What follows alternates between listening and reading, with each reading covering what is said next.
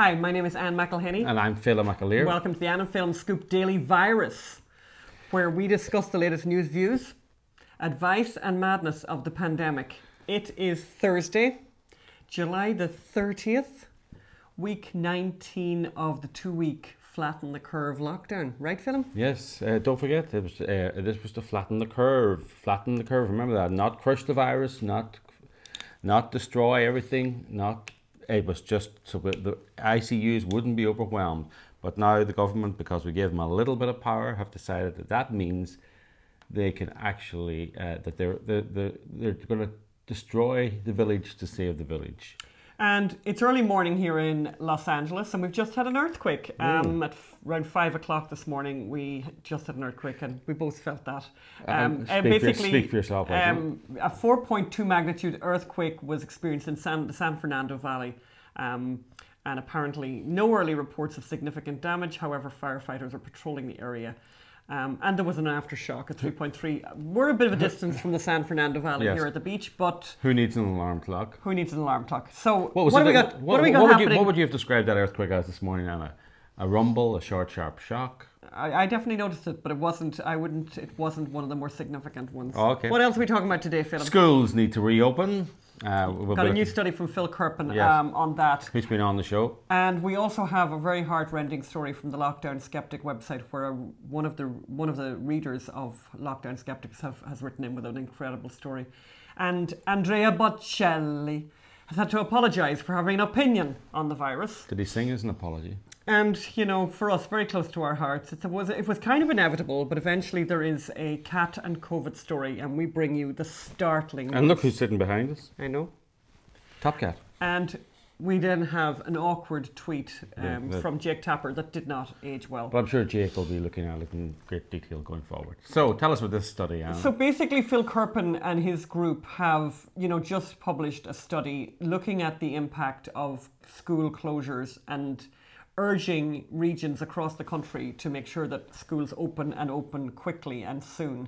The CDC director, the first quote in the piece is from the CDC director, Dr. Robert Redfield, July 2020. The greater risk to our society is to have schools closed, Dr. Redfield said. But also, not just him, the American Academy of Pediatrics, which is the principal medical society, representing 67,000 pediatricians, concluded that it is not safe for children to be denied full-time classroom instruction. And here's what they said. With the above principle in mind, the AAP strongly advocates that all policy considerations for the coming school year should start with a goal of having students physically present in school. So California needs to listen to that. The importance of in-person learning is well documented, and there is already evidence of negative impacts on children because of school closures. Now, through the study, and I would advise people to go and have a look at the study from Phil Kirpin's group. Yeah. And it's called. The group is called. The Committee to Unleash Prosperity. And you can. And Phil Kirpin's Twitter is at Kirpin. I think it's at Kirpin. Yeah. Kerpen. So basically, and through the study, they've pulled together an awful lot of very interesting information, including, and a few charts that are really worth looking at. So COVID presents, it's very interesting, presents a far lower risk to children than the flu risk, which we accept every year. And they have the numbers for that. So if anyone was looking for that, that's the place to get it. In Phil Kirpin's study. Yes, it's one of the nice. Not nice, but I mean, the children are not getting COVID. Yes, and they're not spreading it, by the way. Which is wonderful. I mean, children do die of the flu every year. It's terrible. We've all seen the stories.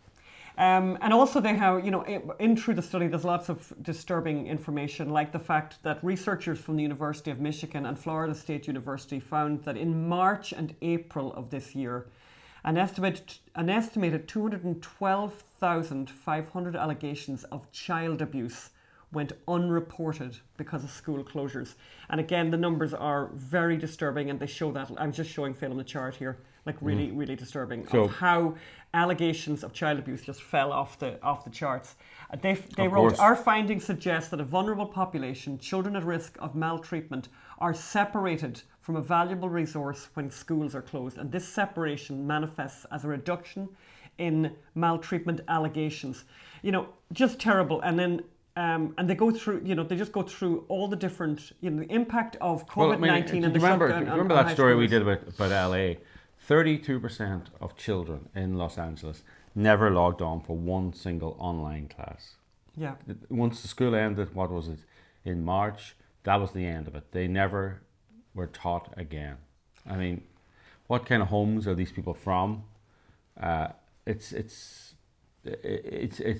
going to be a massive loss in education for, and you know, and of course you can imagine the people who didn't log on are not getting homeschooling. They're Yeah. not getting home tutoring. Unlike the people who did log on, probably they're getting supplementary education. And then even for those who, For people who claim to love or to hate inequality, yeah. they need to get people back in schools. And also this idea that, you know, that this distant learning is any kind of substitute, even if that was available. You know, the idea of children being isolated is a real problem, and it's not just the loss in instruction, but there is a massive mental health, very, very worrying situation because of children being isolated and children not being at school. And again, the last part of the study I just wanted to mention was, in addition to the loss of instruction, they say full or partial school closures have substantial negative mental health consequences. Carol Burris, a former teacher and award-winning principal, explains why it's vital that schools find a safe way to open for their most vulnerable students. Combating truancy, school phobia, student depression and drug dependency were part of our everyday work. The tragedy of student suicide was not unknown to us. Some students needed help talking to parents about their pregnancy or support in leaving an abusive relationship. And then there were students living with parents who themselves were unwell. And on and on and on. But it's well worth, I would advise people to definitely have a look at that. People are by the way, are taking this into their own hands. I mean, if you go on even on Nextdoor, the Yes. app, you see people advertising themselves to teach pod classes. Correct. Advertising themselves as tutors. Yeah. People looking for tutors. Yes. So people are not waiting for the schools to reopen. And it was interesting after us having our guest Lindsay talk about those pods. All I see now is people talking about pods everywhere. The moment she mentioned it, it's like everywhere now. And as Phelim said, it's teachers offering themselves to run a pod, and parents looking for pods. This is our daily virus. This is our daily program. But on our weekly, the Alan Phelim Scoop, we interviewed Lindsay from the Heritage Foundation, and she was very clear about this, that people are taking it up themselves if the local education authorities are not reopening schools. So what's the next story? Well, this is an incredibly sad story. That was a reader of the Lockdown Skeptics website that we follow a lot, Toby Young's website, wrote to Toby Young with this story, and I just think we've heard stories like this, but I think it's worth highlighting that this is part of the nightmare of the situation of the lockdown. I don't know if this story is helpful, like the writer sends to you at all, but I work for a national cancer charity answering support calls. I had an extremely distressing call the other week from a 90-year-old lady whose 69-year-old daughter who was in a hospice due to her advanced cancer. The lady told me that she hadn't seen her daughter for months since lockdown was imposed, and knowing her daughter didn't have long left, she drove to the hospice. So this is the 90-year-old drove to the hospice, desperate to see her, only to be refused at the front door. Worse still, she said she was verbally reprimanded by the manager for trying to come in and told that she was putting herself and everyone else at risk. Her daughter died a few days later. She never got to say her goodbyes. On the phone to me, the lady was emotionally distraught, crying inconsolably. She also told me that she lives alone and had been self-isolating herself since February, which she has really struggled with as well. I've been supporting cancer patients for many years and never been lost for words, but on this occasion I just felt so angry inside. The prevention of people being able to say goodbye to their loved ones is, for me, one of the most shockingly undercovered stories throughout this whole lockdown. I'm sure this is not a one-off. I just think that's an incredibly sad story, and we do know We do know that story has been replicated all over the place, Yes. where people were prevented from seeing people in hospice, but also in old people's homes as well. It's madness. It's absolute madness, and it's terrible that you can't make some kind of way for a person to go in to say goodbye to their daughter in a hospice. I mean, there's a lot of sick people there. It's a way. There are ways of getting. They're bound to have procedures to get people in without seeing other people. Well, sunshine is a great disinfectant. I mean, you could have taken that person who was dying out in a wheelchair into a covered patio area. You could have brought them outdoors for a while, even covered all up with blankets. You can do things. Yeah, things can be done. But I think there's certain people, and we've noticed this. There seems to be, and it's very disturbing actually to discover these people these grey suited people in grey rooms who seem to get a glee from imposing these rules that don't take into account humanity. Yeah. Talking of humanity, the humanity of it. Andrea Bocelli. Who is Andrea Bocelli? Well, he's a lovely singer now from Italy, Philip. And he's blind, and he's famous. We famously remember Andrea Bocelli now because he, at Easter, came out and sang outside the Duomo in Milan, to the very, dramatically empty piazza. The Songs of Hope, I think, because obviously it was important to suck out all the religion out of it. So called Songs of Hope. But he's a wonderful tenor, I think is what you call it. Opera singer, excuse me. God between us and all harm. Italian opera singer. But he's gotten himself into the news recently for criticism. For having an opinion. Sorry, for having an opinion. Yeah. He said he went. I think he was in the Italian Senate, and he said he felt humiliated and offended by lockdown measures imposed in the country. He says, "I could not leave the house, even though I had committed no crime." He was under house arrest. He also admitted to disobeying the lockdown rules, and he really tore into his country for doing this in such a way, and he said. He disobeyed lockdown rules because I did not think it was right or healthy to stay at home at my age. I am at a certain age, I need sun and vitamin D. And he said other citizens should refuse to follow the rules, and said the outbreak had been overblown. So, of course, having an opinion like that is, he said, let's refuse to, he should have called to arms, let's refuse to follow the rules. Can I do this? Let's refuse to follow the rules. Let's read the books, move around, get to know each other, talk, dialogue. I love those Italians, let's move around, read a book, talk, dialogue. I'm with him. Let's do it with that. And he also, of course, refers to the fact that he has an 8-year-old daughter himself, and it's unthinkable that these children will have to go to school divided by pieces of plexiglass and hidden behind a mask. We totally agree with that. But he sort of said, he said this and has now had to. I love that line though he had there. One of the best things he said was, "It's unthinkable that schools were closed so quickly, and with the same speed, nightclubs were reopened, where young people go not to learn but to disperse their brains." I like that, to disperse their brains. Yeah, the translation of that particular one, I'm not sure. But either way, he has had to, he has had to apologise and say that his comments were misunderstood, and saying, that his foundation have been very helpful to people who have had the virus and all of that. But it just shows you, somebody like Andrea Bocelli, much beloved around the world, expresses an opinion that an awful lot of people share, by the way. But of course, the thought police, interfere with him very quickly and get him to, to apologise for just having an opinion. Philip, the next story we have is from the BBC, and this is just Top Cat is gone. And we have a beautiful photograph here which you can't see of Patch. His name is Patch. Philip, tell me about Patch. Patch has tested positive for coronavirus. Reports the BBC. Yeah, and must be true. So a cat has tested positive in the UK for the strain of coronavirus. Experts say it's the first confirmed case in an animal in the UK, but does not mean the disease has been spread to people by their pets. I would never believe that, Top and Scaredy Cat. Is he still there? No, he's gone. He's gone. Funny, once we started talking about him, yeah. It's thought the cat caught the coronavirus from its owner, who had previously tested positive. Both have now recovered.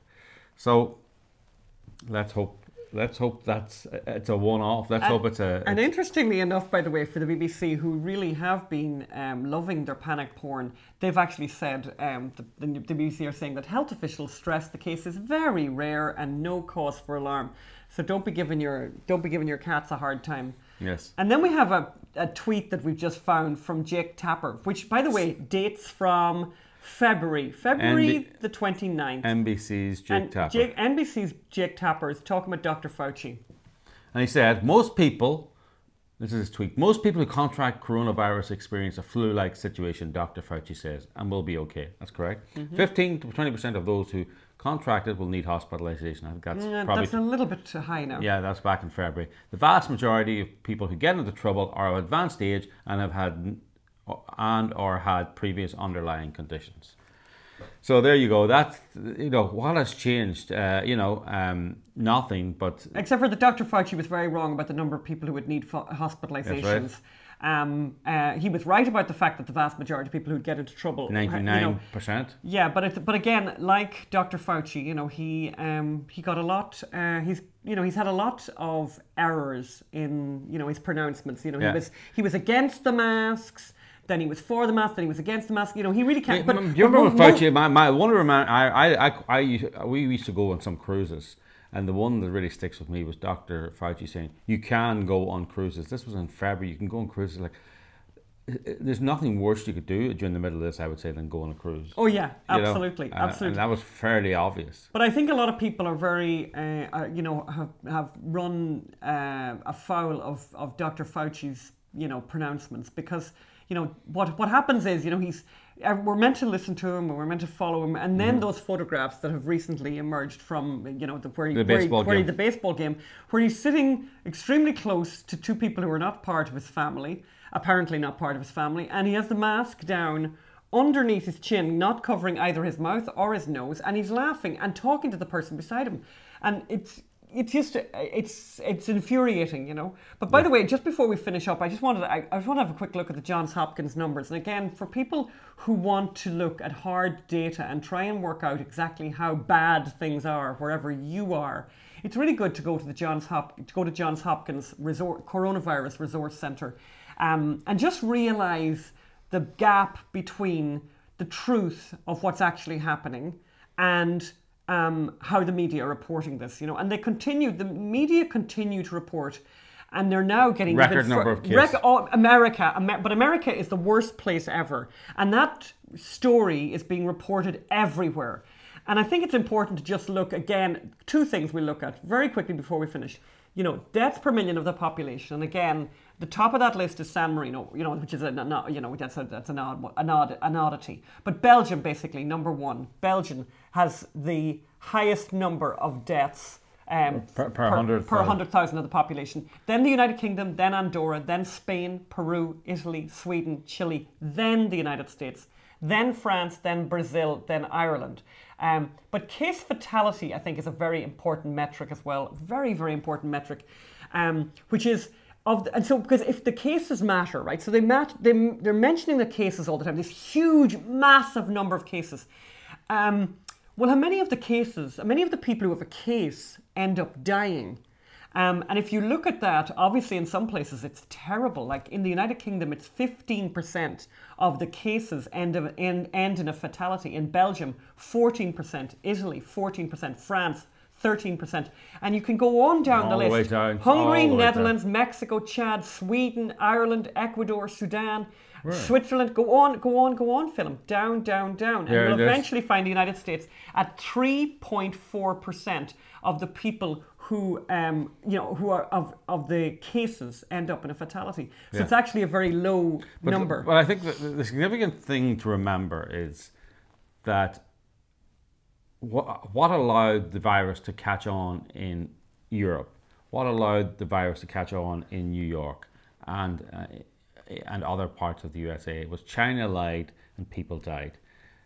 China was, and with their lackeys in the World Health Organization, who they bought and paid for, their fellow communists, and I'm not using that casually. The guy that they appointed was an actual former communist. The guy that they appointed to what? The World Health Organization is an actual communist who was in the Indonesian government as a communist, And they worked together and underplayed and lied about the effects of the coronavirus. The Chinese lied, people died.